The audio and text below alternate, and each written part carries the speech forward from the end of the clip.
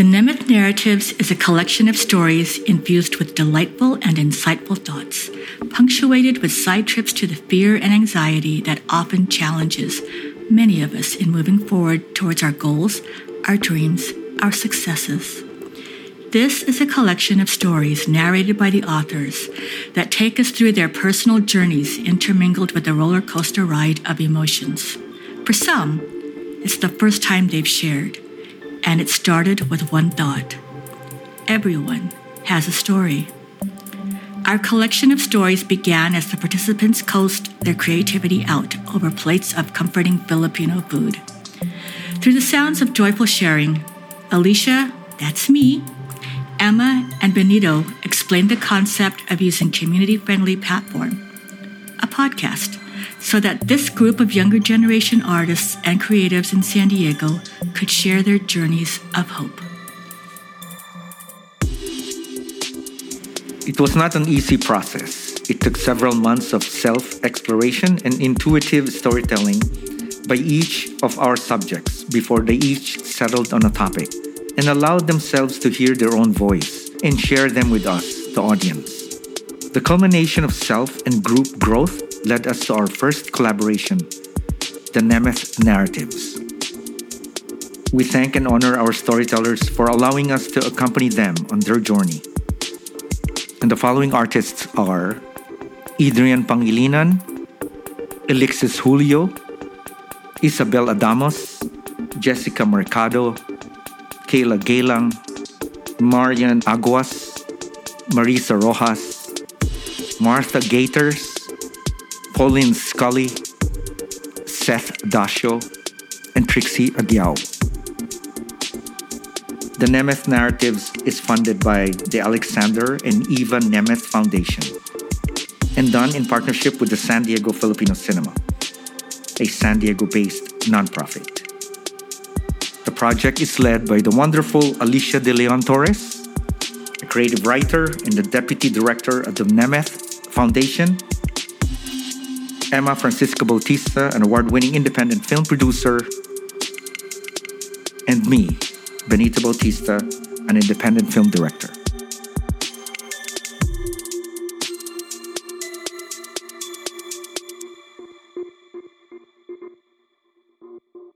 Hi, I'm Seth Dacio, the writer, director, and co-producer of my upcoming film, Senseless. I'm a Filipino-American filmmaker who started as a background actor at a young age on well-known TV shows such as Lied to Me and The Cleaners.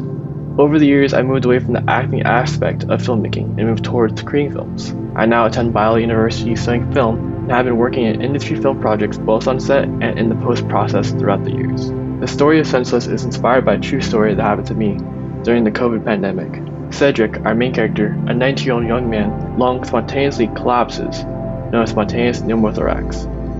We see him physically and mentally struggle throughout his physical healing process and his mental perspective of the situation, all while being isolated for hours on end during a global pandemic.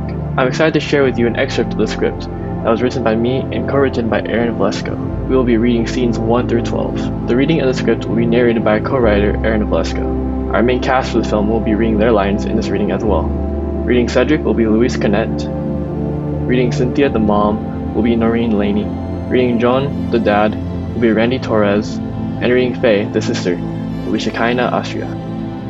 Senseless, written by Seth Dacio and Aaron Vlesko. Fade in. Time period, July 2020, the height of the pandemic. Exterior house, driveway, day. The sun sits high in the blue sky surrounded by straight clouds. The trees waver softly in the wind. Suburban houses sit next to each other, distinguished only by slight color changes. It's one of those days. The sound of a basketball going through a net is heard. Boom! The voice belongs to Cedric, 19, male, female, Filipino. Some frame, wears casual athletic clothing. Sweat is dripping from his head. He breathes through his mouth. He wipes his head. A rosary bracelet is on his wrist. Remember this. A wide grin is plastered across his face. He shoots on a basketball hoop set up in a driveway. In front of him is his younger sister, Faye, 18, Filipina girl, who wears the same high school athletic gear. You really think you would stop me? Faye ignores him. They look at each other and smile. Cedric chuckles. Beat. He takes a deep breath and dribbles toward them. He does a quick crossover. He gets past Faye. However, she holds her hands up high, ready to block his shot. Cedric sticks his tongue out like Michael Jordan. He jumps up for a layup and shoots a reverse layup and makes it. Woo! That was all luck. They don't hate the player, hate the game.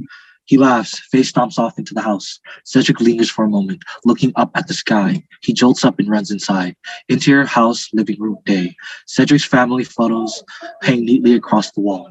Below are pictures of Cedric holding up awards. You hear a loud sigh of relief. Across the room, you see Cedric and Faye sitting in front of a rotating fan. Both of them follow the direction it blows in with their face, each taking their turn. Sweat still lingers on Cedric's forehead. He smiles regardless and allows the fan to do its work. Hoy. Faye turns her head to, angle on, Cynthia. She peeks her head out from the kitchen. Cynthia, late 40s, female, Filipina, the mother of Cedric, Janine, and Faye. She wears an apron over her pajamas. What are you doing? The food is ready. Cynthia checks her watch. Clean up and come to the table. Yes, Mom. Faye goes to the kitchen. Cedric fixes the fan onto his face. Cynthia stares at him. Did you hear me? Beat. Cedric slightly turns his head without looking at her. Take a shower first. Go right now then. John, late 40s, male, Filipino, dressed in basketball shorts and t-shirt, the father of Cedric and his siblings, and Cynthia's husband. I'm resting down though. Take a shower now. All right. Cedric gets up. He passes by him. John rubs his head. Cedric trudges upstairs. Don't be on your phone in there. Interior bathroom moments later. On the wall is a Catholic cross. Cedric sits on the toilet with the towel wrapped around his waist. He scrolls through his phone. Knock, knock.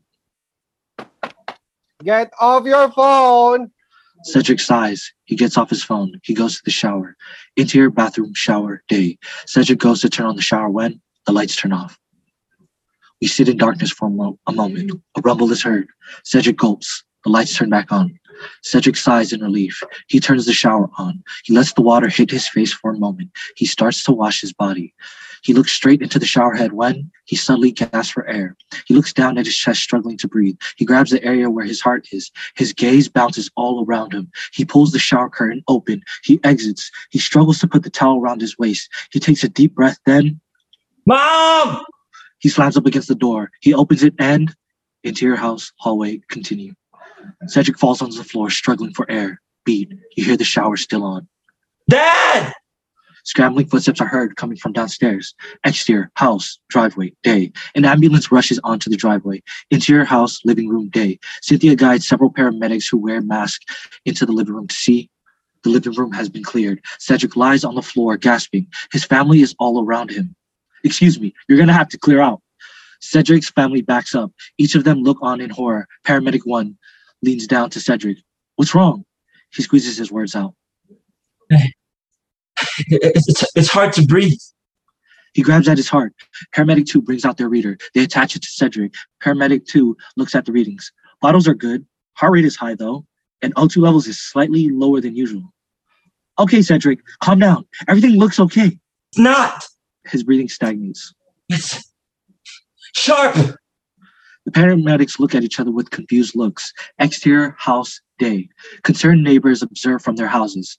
Cedric is carried out on a stretcher. Cynthia follows, purse in hand. Paramedic 2 opens the ambulance back door. They put Cedric into the ambulance. The paramedics enter. Cynthia attempts to enter the ambulance when Paramedic 1 puts his hand up. Excuse me. Sorry, ma'am. COVID guidelines. That is my son. I'm sorry. I can't let you in. Cynthia clenches her jaw. She pulls her car keys out from her bag. She storms off. Exterior hospital day.